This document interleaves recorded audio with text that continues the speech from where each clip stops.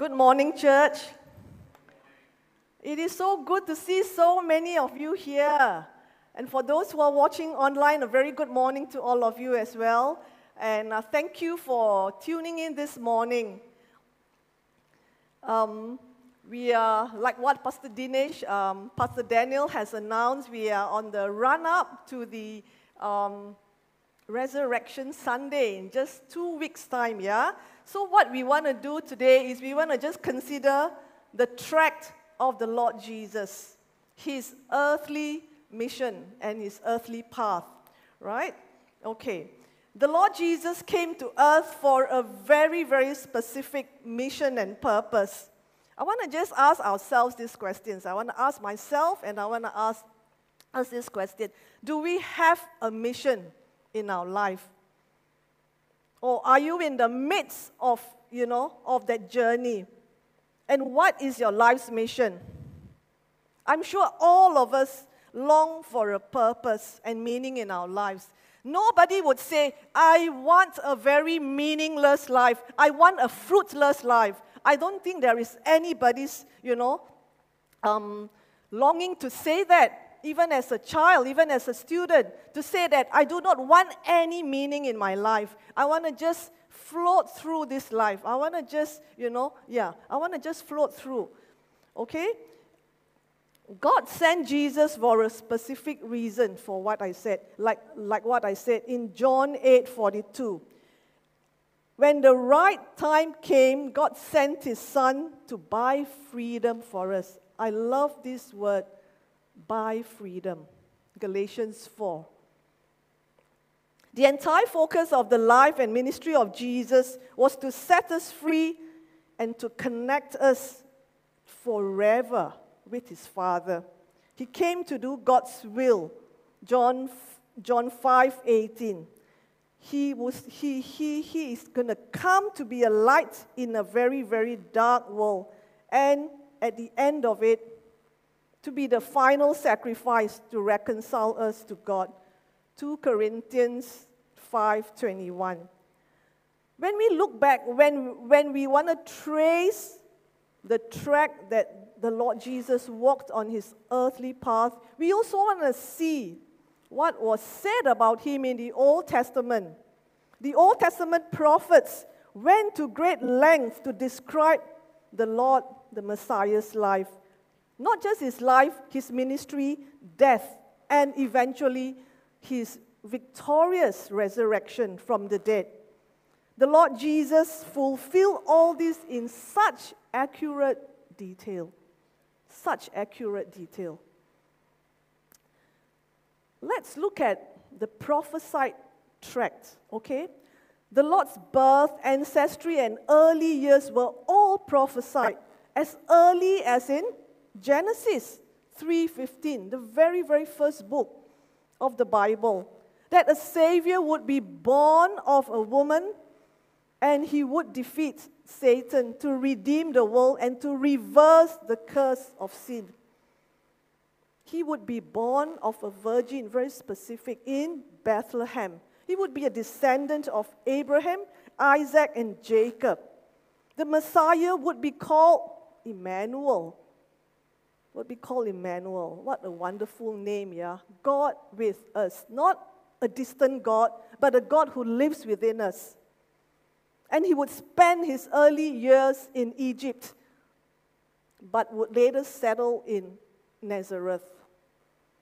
In the fulfillment of Scripture, Jesus was to be that great light that would come, who would come to dispel the darkness that is in the world.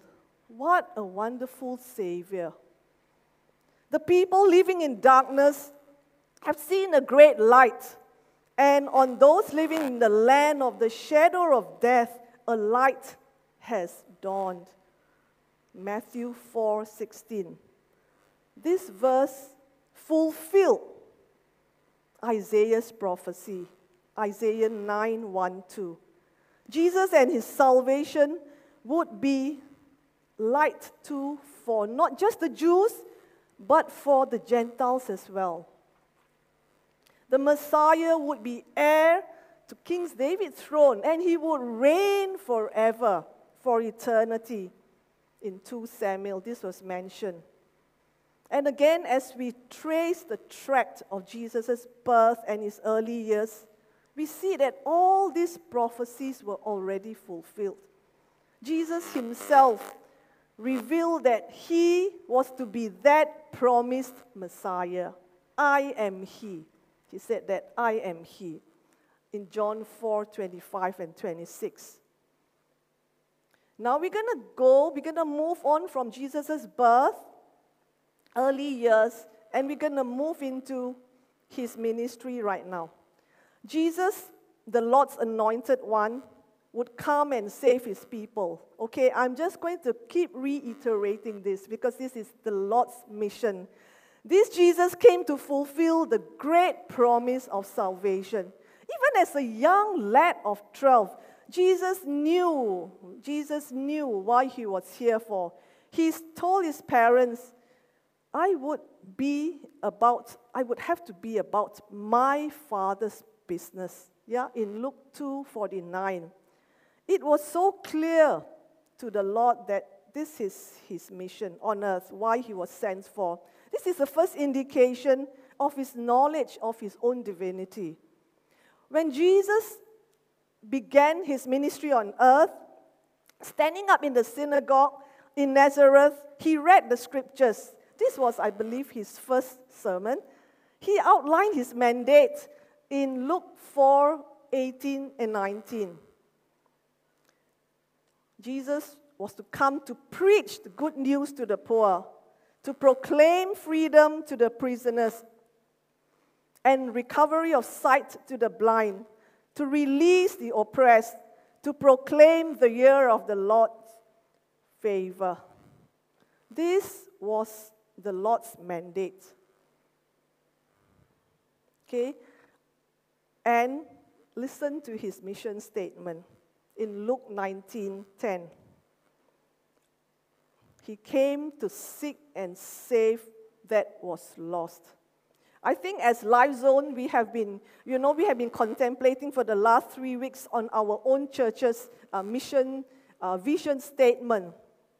And we will be doing for the month of April our mission statement. Yeah, this was the Lord's mission statement, to come and seek and save that was lost. When the Lord was on earth, he wasn't like any ordinary preacher. He would always seek out those who are marginalized, those who are rejected, the outcasts of society. You know, he looked out for people who were much despised, like Zacchaeus, Matthew, the tax collectors. All right, he reached out to the Samaritan woman who was much shamed and ostracized, and nobody wanted to just associate themselves with this kind of, people. Not just the outcasts. The Lord knew the emptiness of the religious people. They had religion, but they did not know God. They did not have God. They did not have life. They only had religion. He reached out to Nicodemus. Jesus broke all cultural, gender, and religious barriers, and he was always very radical. His teachings, his preaching was always very radical. Jesus focused on their lostness, not their status. He focused on their future, not their past. Jesus focused on their potential, never their failure. Never their failure. Because if he did, we would not be standing here today. If Jesus looked at our status, if he looked at our past, we would not be here today. None of us are qualified to be in that category. Yeah? It was during his discourse with Nicodemus that Jesus encapsulates the heart of God, the love story of God, in this much known verse I think this is the most famous, verse that even perhaps a pre-believer can even quote. John 3:16. For God so loved the world that he gave his only Son, that whoever believes in him shall not perish, but have eternal life. And this eternal life does not begin when you leave this earth. It begins the moment you say, Lord, I surrender my life to you. It begins the moment, the minute, the second you say, yes, Lord, I am that lost one. I am that needy one. I can't help myself. All I need is to just come to you, surrender, and abandon. Everywhere that Jesus went, he healed the sick, the blind, the deaf, the lepers. No one would ever go near a leper. Who wouldn't go near a leper? But Jesus would. He not only took interest in people's physical sickness, more importantly, he sought out for those who were emotionally wounded, broken, those who were broken-hearted. He is that Jehovah Shalom, who can come and offer you the peace that no one else can, that nothing can, that money cannot buy. He is that Jehovah Shalom. And for the weary, the heavy laden, Jesus would give you rest. The Jews were waiting for a Messiah who would free them from the Roman oppression. But Jesus, the Messiah, came to free them from sin's oppression, which was much, much more serious, much, much more important, than a physical oppression. Jesus is the only one who can do that. I want to ask you, church, friends who are watching today, are you oppressed? Are you oppressed by fear? Are you oppressed by worry for the future? We are in this pandemic right now. Do we ask ourselves every day, what's going to happen next month, next year, in 3 years' time? What's going to happen to my children? What's going to happen to me, my aged parents? Are we oppressed by fear, by worry? Are you oppressed by sin? Are you oppressed by the people? Perhaps your colleagues. I do not know what you're going through right now. Or hurts, pain.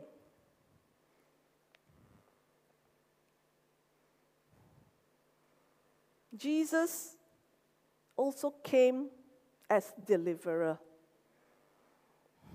Many things hold us captive today. All right? Many things hold us captive today. We can be captive to sin and vice. We can be captive to addictions and habits. We can be addicted to materialism and wealth. We can even be captive to the evil one unknowingly. And generational curses hold us bondage. Yeah, and then we say, why can't I get breakthrough in this area, in my work, in my relationship, in my family, in my marriage? I seem to be praying. I'm even fasting, but there is no breakthrough. Why is it so? Why is it so? What are the things that are holding us captive today? What are the things? Just take a couple of minutes and ask yourself, what am I being held captive to?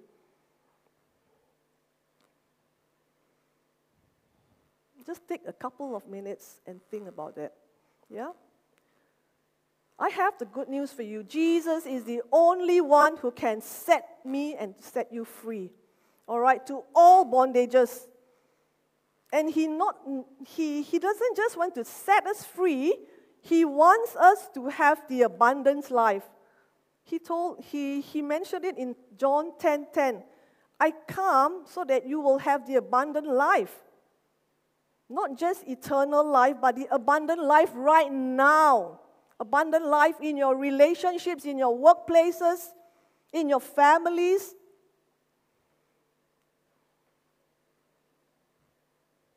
So if you are facing, friends, family, if you are facing any of this today, it is my plea to you. Just come to the Lord Jesus. You need to come to Him. You do not need to live under these bondages. You do not need to live under this kind of oppression. These oppressions and these bondages are not meant for you. Yeah? Please just come to the Lord. Just surrender this and tell the Lord, I need you. I'm going to surrender this to you because I want the eternal, I want the abundant life that only you can give me.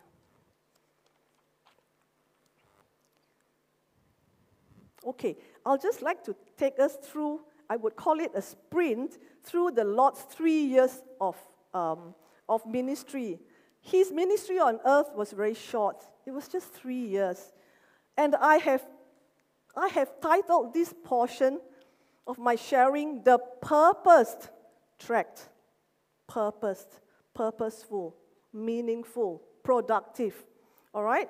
Jesus' ministry began with his baptism by John the Baptist at the age of about 30 years old. And after this, the Lord was led into the temptation in the wilderness. It was during this first year of his ministry as well, where he recruited 12 men to be his first disciples. It was in this first year where the Lord performed his very first miracle, turning water into wine at a marriage in Cana. Jesus' teaching was always radical, and it was very, very counterculture.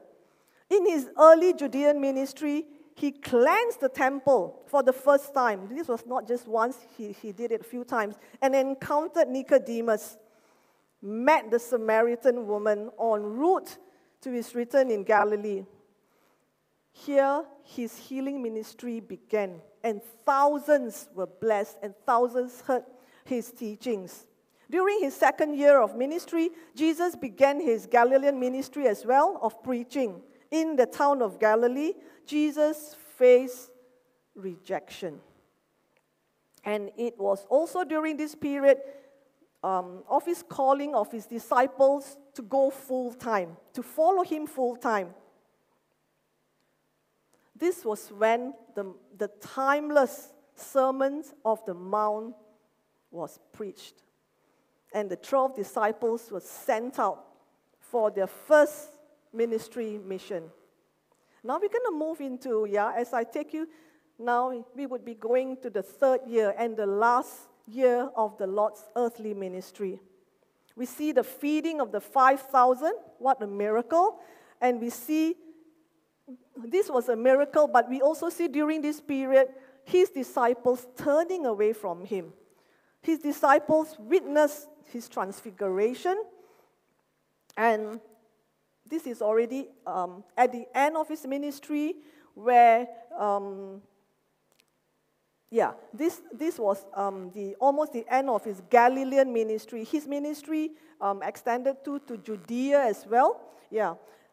Now, at the home of his very, very good friend Mary and Martha, Jesus raised their brother who was dead, Lazarus. Okay, and when the Jewish leaders saw this, they were not too happy, and they plotted to have Jesus killed so that they could secure their own position, as they felt very, very threatened, very antagonized. Because of the threats to his life, Jesus withdrew to Ephraim, to the north. This is to the north of Jerusalem, before his final journey to Jerusalem. As we come to the end, Jesus' final ministry in Jerusalem began with his triumphal entry. And this would lead to his betrayal, his arrest, his trial, and finally crucifixion and his death. Okay, so now we have we have tracked through his early years, his birth, early years, ministry. The track that the Lord Jesus took was a very, very difficult path, was a very difficult track. Jesus was born in poverty. He was often opposed, even by his own family members, at the beginning. They didn't believe him. In fact, his whole life was characterized by difficulty and opposition. The opposition started almost immediately after his birth, from Herod, from Pilate, from the religious leaders, and from the people of his day. Everywhere he went, there was more opposition than acceptance. Jesus was resolute and faithful to his earthly mission. He never allowed all these challenges, all these difficulties to derail him, to cloud his vision of the mission that God has had for him. We would focus more on the physical difficulties normally. We would focus more on Jesus' on his physical, when we look at the crucifixion, the road, to the cross, the journey to the cross, we would focus more of the pain of But I think that the emotional part is the more difficult part. The humiliation, the rejection, the restraint and submission to his Father's will that Jesus had to maintain. So that you and I can enjoy this eternal life.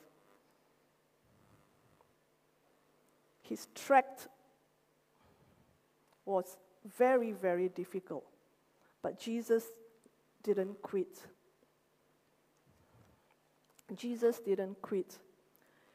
His track, his path was not just difficult, but it was very lonely.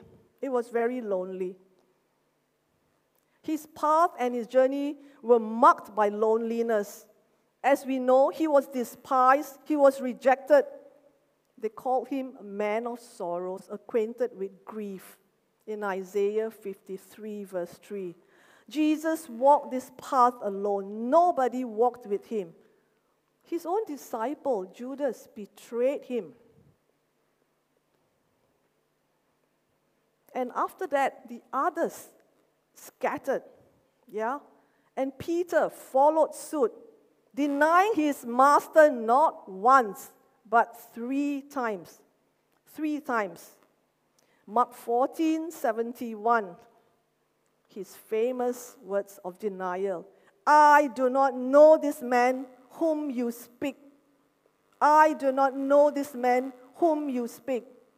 I do not know this man whom you speak.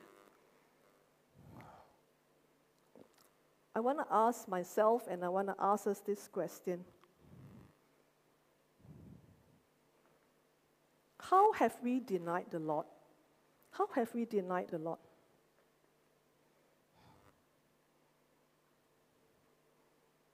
Jesus' loneliness reached the apex the moment he became sin for us in 2 Corinthians 5:21 on the cross when he was forsaken by his Father. Even though his journey was difficult, it was a lonely journey, but it was a very necessary journey. It was the only track that the Lord could walk on. Why do I say this? Because only Jesus could make this journey. Only Jesus could walk this road. Only Jesus could drink this cup that the Father has given him. Only Jesus, the sinless one, could fulfill this mission. You know, the writer of Hebrews says this about Jesus' greatest motivation. Why he could stay on the track even though it was so difficult and so lonely, who for the sake of the joy that was set before him, Jesus endured the cross. Jesus endured the cross regarding his shame, regarding all that he went through. And so, what should our response be? The earlier part of this verse says that, fix your eyes on Jesus, the author and perfecter of your faith. Our faith has its beginning in Jesus, and it is completed in Jesus. Jesus is the start and the end of our race, of our own personal race. You know, as I was preparing this sharing, I asked myself, I said, how is it that, such an arduous journey, such an arduous trek, many would have given up? What was it that made, how did Jesus do this? How did Jesus do this? And I would just like to suggest to us 5 points. The first one, Jesus was resolute. Jesus was resolute. Isaiah 50, verse 7, speaks of Jesus' resolute nature to face the cross and to obtain the glory that was before him. For the Lord God helps me, therefore I am not disgraced. Therefore I have set my face like flint, and I know that I will not be shamed. In fulfilling his prophetic mission, Jesus never wavered even once, never wavered. For many of us, when the going gets tough, when the circumstances are overwhelming, when people talk about us, when the opposition is just too much, we want to throw in the towel. We are not tenacious. We want to just throw in the towel. The slightest thing, I quit. The slightest thing, I give up. But Jesus was not like that. He was faithful and he was obedient to the call of God in his life. This was Jesus' motto. He said that, for the very work of the Father has given to me to finish, which I am doing. What he started, he will finish it. This should be our motto too. What God has given us, no matter how small the mission is, no matter how small the assignment is, no matter what you're serving as, complete the mission. Because it is a God-given mission. And when God is in the mission, he will empower you. Jesus was so single-minded. He was so focused. He had razor-sharp focus. The first thing, when he preached his first sermon, was to announce his vision statement, like what I shared earlier. Okay, to proclaim and to preach, all these things, yes. Jesus was never, ever distracted by the people, by the circumstances around him. He was never, harassed. He was never distracted. I've never seen Jesus being harassed. When I read the scripture, he was always so calm and so focused. Okay? When there were challenges, when the people were all just, opposing him from the left and right, Jesus was never distracted. Am I like Jesus? One who is focused? Or am I easily distracted? Are we easily distracted? Are we easily distracted in my walk with God? The third point, Jesus was God-dependent. Jesus lived his life in absolute dependence. Even though he was the Son of God, Jesus said this about himself. The Son can do nothing by himself. He can only do what he sees his Father doing. Because whatever the Father does, the Son also does. He was God-dependent, even though he was the Son of God. And Jesus is God. John 5:19-20. Listen to what Henry Blackaby has to say in Experiencing God. Jesus lived his life in absolute dependence upon his Father. If Jesus was that dependent on the Father, then you and I should realize how ludicrous it is for us to set our own way without any direction or guidance from the Father. Jesus totally died to his own desires, and he was always submissive to the Father's will, even until the very end. Do I always depend on my own wisdom, on my own experiences? I've done this before. I know how, I've done this many times. Or do we always seek the Lord's wisdom? Do we always seek the Lord's guidance in anything that we do? Do we always say, Lord, help me, show me, give me insight? Or do we say, I've done this so many times? Jesus was willing to die for his mission and purpose. He not only believed in his mission, but he was willing to die on the cross in order to fulfill it. This was the passion that fueled the life of his disciples, of his followers. Do you know that many of his original 12 disciples died a martyr's death? Horrible death. Today, 2,000 years later, thousands of Christ followers follow suit. They continue to die for the cause of Christ, their Lord and Savior.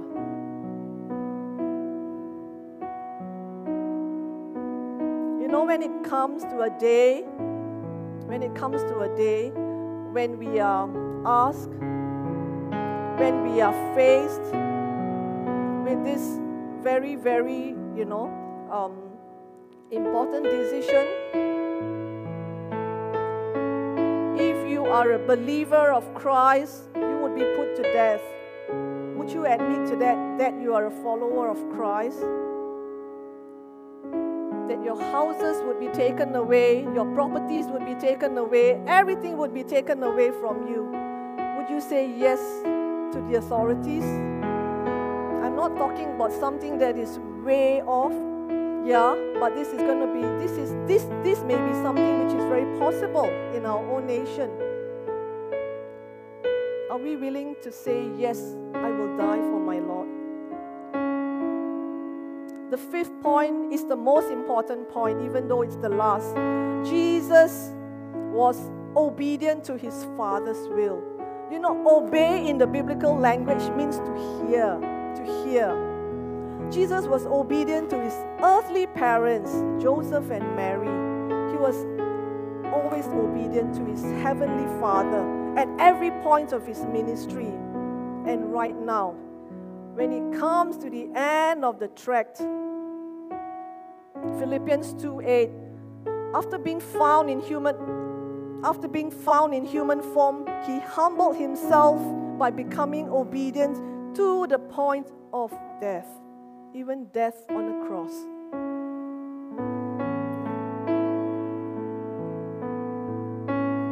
Jesus said this is Jesus's saying, this is our Father's will, that I shall lose none of them, none of those that he's given me, but I will raise them up on the last day. This is the reason why Jesus walked on that difficult and painful track, to come and save you and to save me and to save the world sin by his life, death, and resurrection. Will you say yes to him today? For those of you who have not placed your trust in this wonderful Savior, would you invite him into your heart today? I do not know what you are facing right now, but I want to just assure us that if we are walking right with the Lord, I want to just assure you something. that when you come to know the Lord, when you place your trust in Him, He will be there with you all the way. He will be with you there all the way, in your lows and in your highs. He's a God who will never abandon you. Jesus' trek was a very arduous and windy trek, but it was one that brought life to the world. So let us ask ourselves,